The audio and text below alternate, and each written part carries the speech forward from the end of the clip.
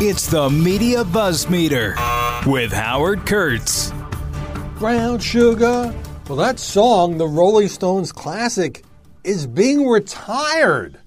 It dates to 1971. Now, retired just means the Rolling Stones are out on tour and they say they're not going to play it anymore. Keith Richards, who's now 77, telling the LA Times, I don't know, I'm trying to figure out with the sisters quite where the beef is. Didn't they understand it was a song about the horrors of slavery?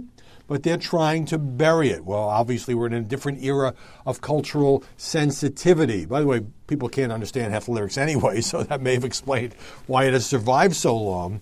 But as the story points out, the very first verse depicts slaves being beaten and sold in Louisiana with a reference to a slaver who whips women just around midnight.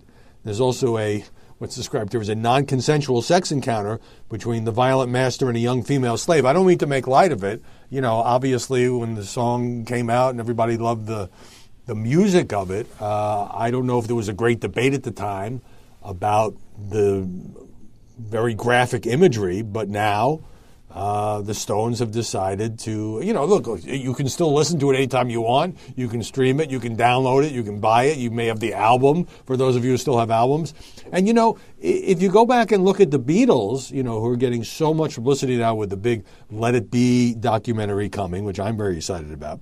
I mean, I've listened to a couple of their old songs, which you could never make today. Like the one where John Lennon sings, catch you with another man, that's the end, little girl. And he's threatening this woman who's maybe fooling around with some other guy, threatening to kill her. All right, let's move on here. I talked about John Gruden. You undoubtedly know the story of the Las Vegas Raiders coach who lost his job courtesy of the New York Times, obtaining and publishing a bunch of emails he sent, including some as recently as 4 years ago. This is not ancient history, in which he used, I won't even repeat it, all kinds of homophobic, misogynistic, and racist terminology in writing to a guy who was the head of the Washington football team and others. Well, somebody's gotten caught up in that is Adam Schefter. He is ESPN's top NFL reporter. And there was the Los Angeles Times reporting this. He got caught up into it because it came out in email that he sent that he submitted to a source an unpublished story for the source to review before he even turned it in to his editors. This was during the NFL lockdown back in 2011. And he wrote to the source, Schefter did, please let me know if you see anything that should be added, changed, tweaked.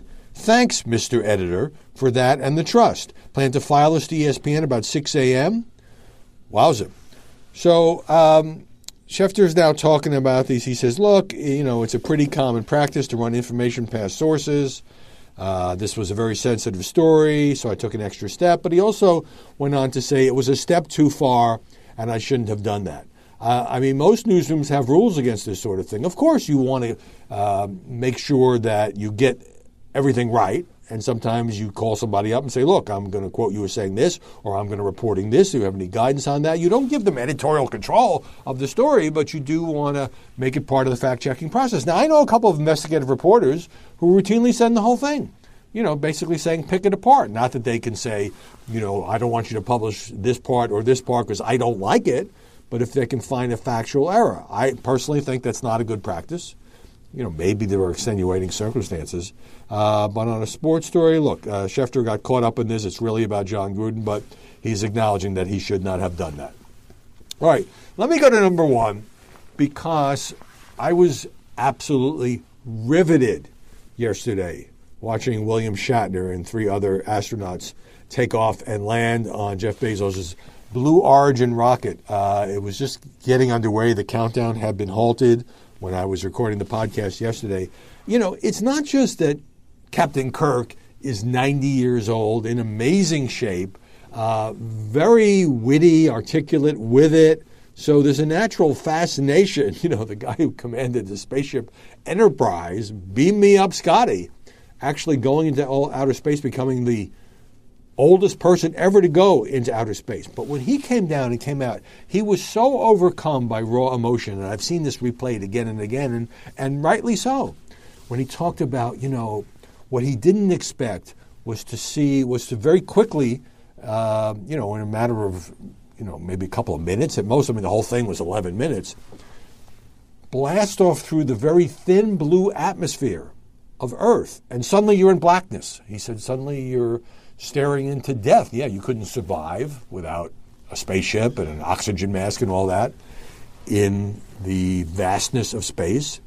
And it's, looking back, a lot of past astronauts have talked about seeing the whole globe and how amazing and exhilarating and inspiring that is. But for Shatner, it was seeing how thin the atmosphere is, which gets you into a conversation about climate change, that supports life on Earth, and suddenly, boom, you're out of it, and you're looking out the window of this spacecraft, and you just see black, just pure black as far as the eye can see. So, this was an absolute masterful PR coup for Jeff Bezos, who, of course, was there to greet Shatner and the three others when they came out. And Shatner, grabbed Bezos by the shoulders and said, I just have to thank you for the most profound experience of my life, something I could never have imagined. And they hugged, and Bezos was, giving everybody a champagne shower, and all, great free advertising for what is a service that Blue Origin is going to provide. The other two of the four people who were up there paid $250,000 for the little space tourism ride. But as I mentioned yesterday, why is television so uninterested in the other story about Blue Origin? And that is, a deep dive investigative piece in the Washington Post owned by Bezos. It talks about what a dysfunctional, one person called it an authoritarian bro culture at the company, insensitive to women and all that. That got almost nothing. And of course, look, I get the dramatics of it. Shatner, space, the actual launch, the landing, everything was picture perfect. But now there's another story by Reuters, an investigative piece in which Amazon, founded, of course, by Bezos, is repeatedly been accused of knocking off products it sells on its website and exploiting its vast trove of internal data to promote its own merchandise at the expense of other sellers. The company's denying the accusations. This seems like a classic potential antitrust violation. There is a FTC lawsuit against Amazon, not about this particular information, but overall. And so thousands of pages of internal Amazon documents examined by Reuters, this includes emails, strategy papers, business plans, there's a major leak there somewhere, show the company ran a systemic campaign of creating knockoffs. You find somebody's got a good product, you make a kind of a cheaper version of the same thing, and here's where the real zinger comes in, manipulating search results to boost its own product lines in India, one of its biggest markets. There's also a U.S. connection I'll get to in a second. So the documents reveal Amazon has what's called a private brands team in India, secretly looking into, the other companies use Amazon as their lifeline to sell stuff. I mean, it is the world's biggest online retailer now? And then they use that information to copy the products, then offer a very similar product with its own branding on its own platform. And what they do is they rig the search results, reading directly from the Reuters story, rigging Amazon search results so that the company's products would appear, as one 2016 strategy report put it, in the first 2 or 3 search results when customers are looking around. Among the victims, a popular shirt brand in India, John Miller, owned by a guy who's known as the retail king of India. Amazon decided to follow the measurements of John Miller's shirts right down to the neck circumference and sleeve length. Talk about a knockoff. So they're producing the exact same thing. Maybe the quality is not as good. Maybe it's cheaper and they can make more money on it. And then they figure out how to they use words like we reference it, we benchmark it, we replicate it. And they created a brand for the Indian market called Solimo.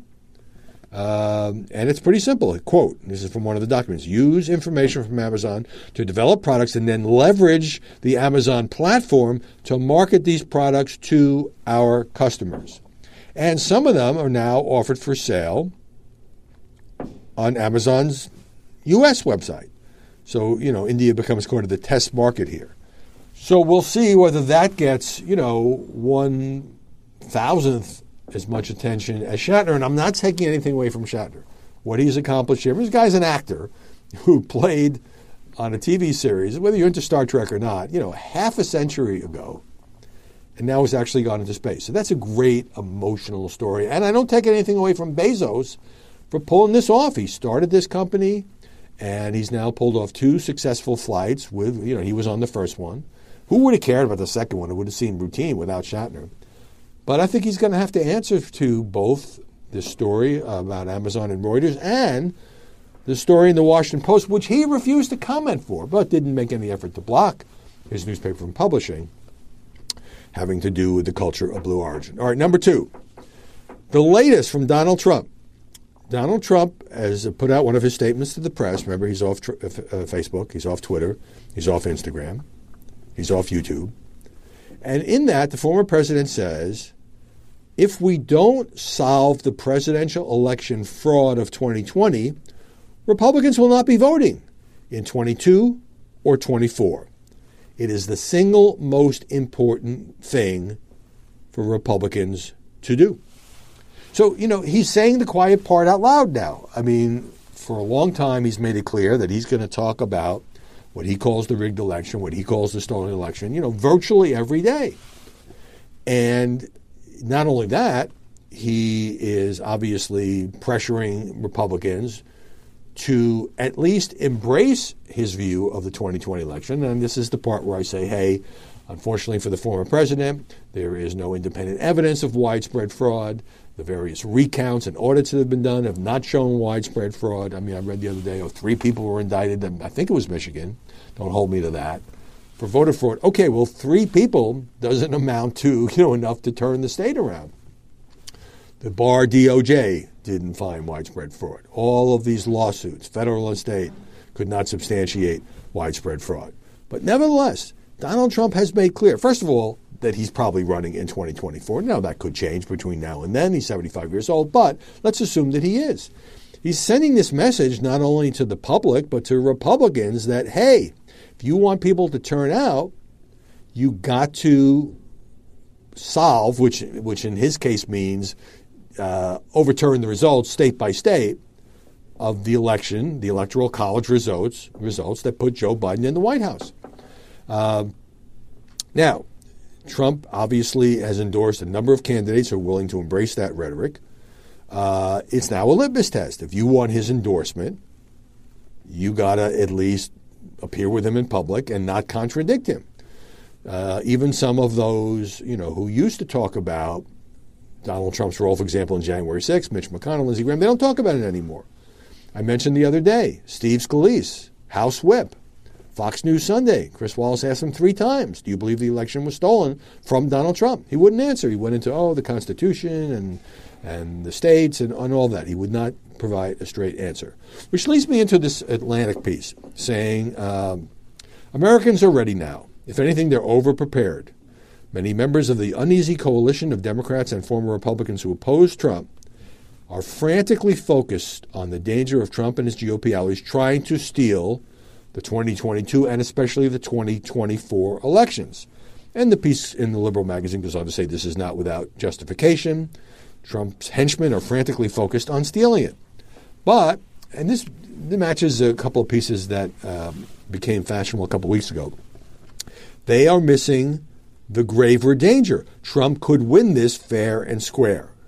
And I think there's something to that if you look at where President Biden is right now. On the other hand, he's been president for almost 9 months. We're talking here about an election that's more than 3 years away. So what the Atlantic says is, look, it was a serious wound when Trump won in 2016. It was also, he got the most electoral votes. That's the way the system is supposed to work. His attempts to cling to power in 2020 poured salt in the wound, says this piece. Trump losing in 2024 and trying to steal the election would be even more catastrophic, but a straightforward victory, a very real possibility, could be a mortal injury. Look, a Trump candidacy, says David Graham in The Atlantic, is almost certain. His nomination is probable. He's done everything except officially declare his candidacy. Could he win? Of course he could. If the Biden administration continues this air of chaos and free fall, Not necessarily going to happen, but certainly not crazy to say that. Biden has certain advantages. Being the incumbent is a big advantage, but, it's not as big an advantage as it used to be. Biden's approval rating is underwater. We talked about the polls yesterday. Biden has lost favor with independent voters. Now, the Atlantic story references a column or a couple columns in the New York Times by Ross Douthat, a conservative never-Trumper, who says that Trump may be an inspiring dictator, but it doesn't really matter if he can't execute it, he can't pull it off. But, says the Atlantic, Douthat underestimates the changed institutional landscape that would greet Trump if he's the one taking office January 20th, 2025. He would likely control both houses of Congress with Republicans, but he had that last time. The difference here is, last time, there were a lot of Republicans, Paul Ryan, for example, who weren't on board with his agenda. If Donald Trump wins the presidency again, he will have the Republicans in the House and the Senate pretty much in lockstep with him, because he will have gotten rid of, purged would be a good word, the kinds of Republicans who were more independent or didn't agree with something he wanted to do or were just wary of him personally. He would have the possibility of naming another justice to the Supreme Court, with Stephen Breyer giving no sign of retiring. And the Republican resistance to Trump has just been winnowed away. It would basically be Mitt Romney in the Senate, a handful of reps in the House, and Trump is trying to purge them as well. So that's what would be a very dark scenario from the liberal point of view, laid out in the Atlantic. Meanwhile, the House committee investigating the Capitol riot issued a subpoena yesterday to Jeffrey Clark. He is the former Justice Department official that no one had heard of, who was very deeply involved in Trump trying to pressure DOJ to, in turn, pressure the states, certain states like Georgia, to overturn the certification of Electoral College on behalf of Joe Biden in those states. And Trump at that time, according to documents that have since come out, was threatening to make Jeffrey Clark the acting attorney general, so he would have more leeway to do what he wants if the then acting attorney general, I know this is like a giant chess game, right? Remember, Bill Barr resigned just before Christmas of last year. Jeffrey Rosen, conservative guy, became acting AG, but Rosen drew the line. He's been giving 8 hours of depositions to the House January 6th committee on how he resisted many of these efforts, and now the committee wants to hear from Mr. Clark. We'll see where that goes, and Steve Bannon and others are resisting those subpoenas. All right, number 3 is kind of a continuation of what I was talking about, the impact of Donald Trump in 2022, in 2024. Well, how about in 2021? Because you have the Virginia governor's race coming up this November. Now, in Virginia, I mentioned this once before in the podcast. This is a very big story for the Washington Post because the Washington Post, Virginia, is part of the circulation area. You have former Governor Terry McAuliffe, former head of the DNC. There's a one-term limitation in the Commonwealth of Virginia, running for his old job. And ordinarily, he was a pretty popular governor, pretty well known nationally. He'd be expected to win this easily. Running against a Republican named Glenn Youngkin. I live here and I had never heard of Glenn Youngkin.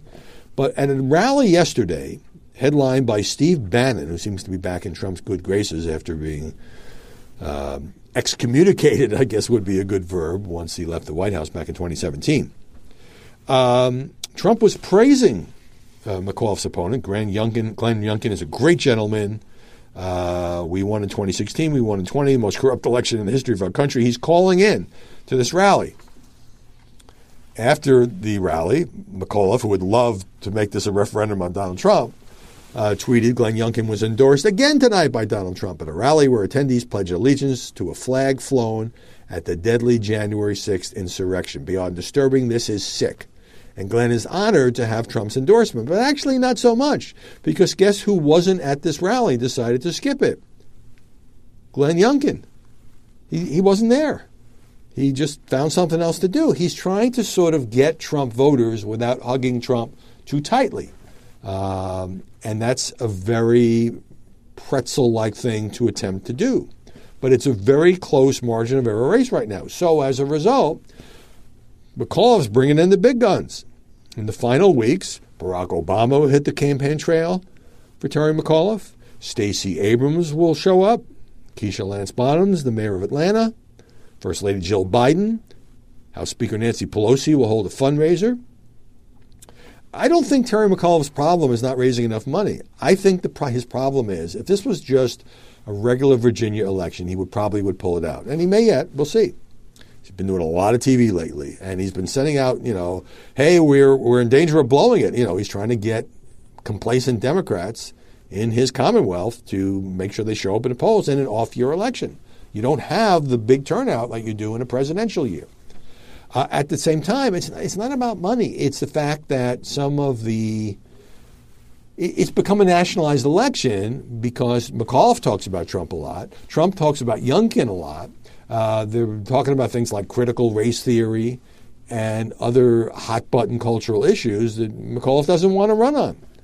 And so if he loses, this will be seen by all of the political press and by Donald Trump himself as a victory for Trump and a flashing neon warning light for Dems heading into the midterms next year.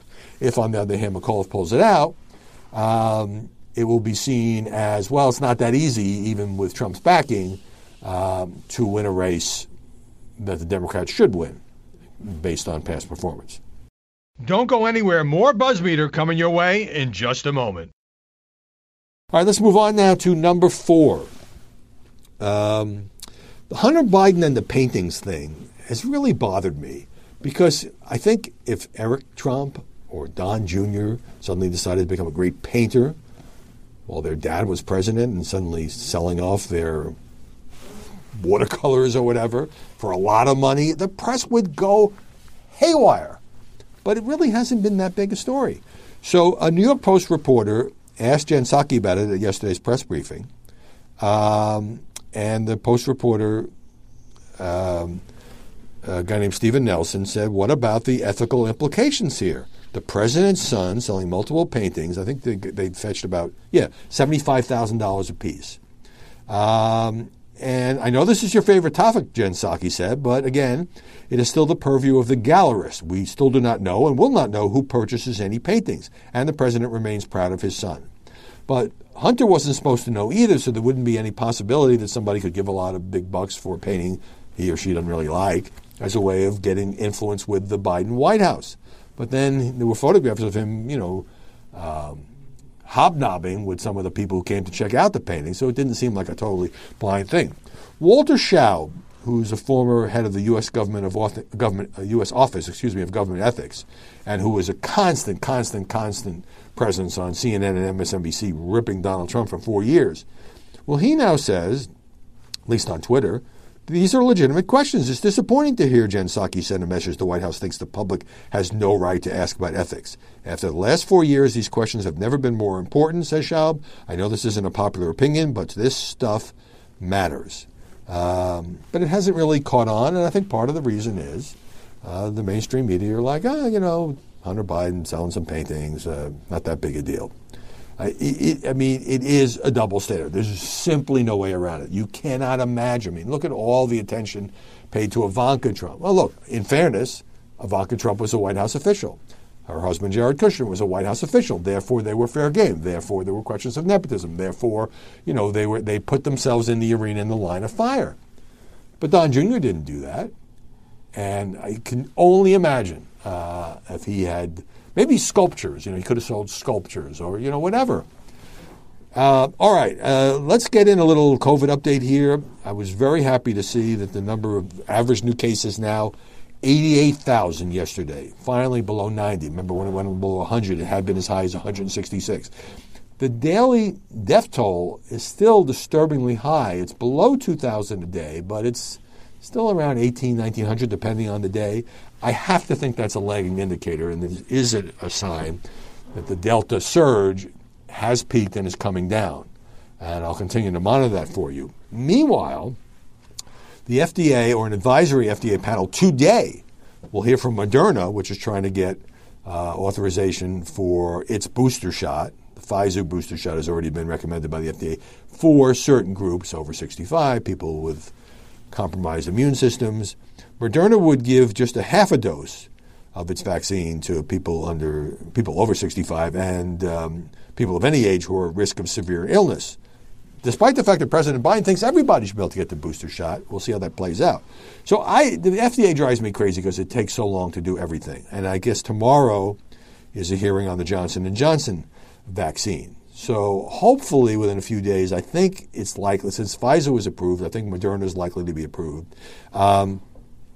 Recipients, according to the New York Times, of the Johnson & Johnson vaccine may need a booster shot. And this is fascinating because I haven't seen any research on this whatsoever.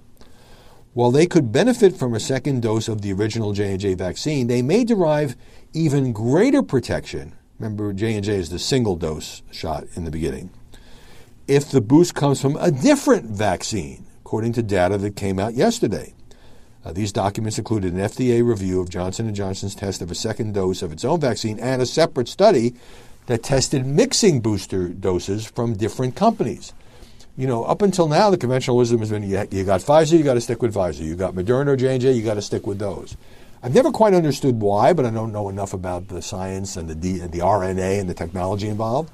But this study at least says you could mix, and maybe since Johnson & Johnson had a lower effectiveness rate than either Moderna or Pfizer, people who are deemed eligible for boosters who did get the J&J shot could get a different booster, and that would protect them even more. This is a step forward. I hope the FDA makes this decision quickly, and I hope we get to the point where anybody who wants a booster can get one. I don't see where it hurts. Maybe, the argument is, it undercuts the message. The vaccines aren't as effective as we thought. Well, they're effective for 6-8 months, maybe even a year. We get flu vaccines every year. There are a lot of things that you have to get more than once. I don't really think that should be seen as a giant negative. And finally, story number 5. Farhad Manjoo is an interesting columnist in the New York Times. He used to write only about tech. I still think that's his strength. He has a more general op-ed column now. But he has a piece about Instagram. Is social media harming teenagers? I have no idea, he says. And makes an interesting argument here. And here's what he says. In jumping to the conclusion that Facebook's Instagram will ruin the next generation, we, the media in particular, society in general, may be tripping into a trap that has gotten us again and again. A moral panic in which we draw broad, alarming conclusions about the hidden dangers of novel forms of media and new technologies spreading among the youth. And if you look back the last 6 decades, he's right. Comic books.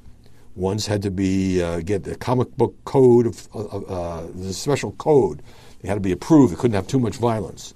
Television, well, that was going to rot young minds, right? Rock music, and remember Tipper Gore leading a campaign against the awful lyrics in rock music? Well, there were some pretty awful lyrics, and then there were even more awful in rap music, some blatantly misogynist and violent. Disco, I think that, never a fan of disco, but I don't think it did your psyche any harm. And video games, that was, certainly, people were going to want to go blow up cars if they were blowing up things on Space Invaders. All of that were subjects that generated mass panic. I don't know if panic's the right word, but Farhad has an interesting point. Now, of course, there's a preoccupation with Instagram at this point. So he says, look, I understand that, but as a parent of kids just a couple of years shy of teenagerdom, my concerns are more immediate. Should I, at some point, let my children get smartphones and explore the wilds of Instagram, TikTok, or whatever actually cool internet thing kids are using now that I've never heard of? If so, at what age? And again, he says, I don't know. There's a potential cost to permissiveness and to prohibition. And this raises an interesting question. He says, look, there may be, some people say that Instagram alleviates loneliness, family stress, and sadness. Others say no. This obviously became huge during the pandemic when our kids couldn't go out and see their friends. They were stuck in their houses, so they would FaceTime, they would go on Instagram, they would go on Roblox. I'll talk about that tomorrow. And also, Farhad Manjoo says, today, for better or worse, the world runs on social media.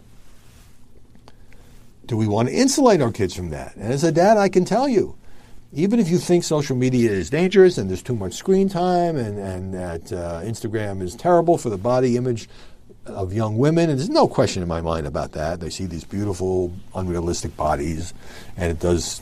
Facebook's own internal documents says it can lead them to information about anorexia. But here's the thing. If all of their friends are on it and they come to you and say, Mom, Dad, I'm being excluded. They're all talking about this stuff at school and I'm not part of it. It is very hard to say no to that. You don't want your kid to be the only. I mean, some people do. They do it. They say, sorry, these are the rules in the house. Just because your friends are all wasting their time on this doesn't mean that you have to do that. But the exclusionary factor, the peer pressure, it's hard. It's a parental decision, especially at these ages, no question about it. But it's a tricky one. It's a dilemma. It's hard to know what the right answer is when even experts can't agree. That's why this column, I think, is worth thinking about. Well, with that, I think I'll go back to my smartphone and see what it's doing. Adults have their own addictions, right? I would urge all of you to go to Apple iTunes, or, you can get this podcast on Google Podcasts. You can get it on your Amazon device. You can get it at Amazon Music. We're back here tomorrow with more BuzzFeed. Listen to the all-new Bret Baier podcast featuring Common Ground, in-depth talks with lawmakers from opposite sides of the aisle, along with all your Bret Baier favorites like his all-star panel and much more. Available now at foxnewspodcasts.com or wherever you get your podcasts.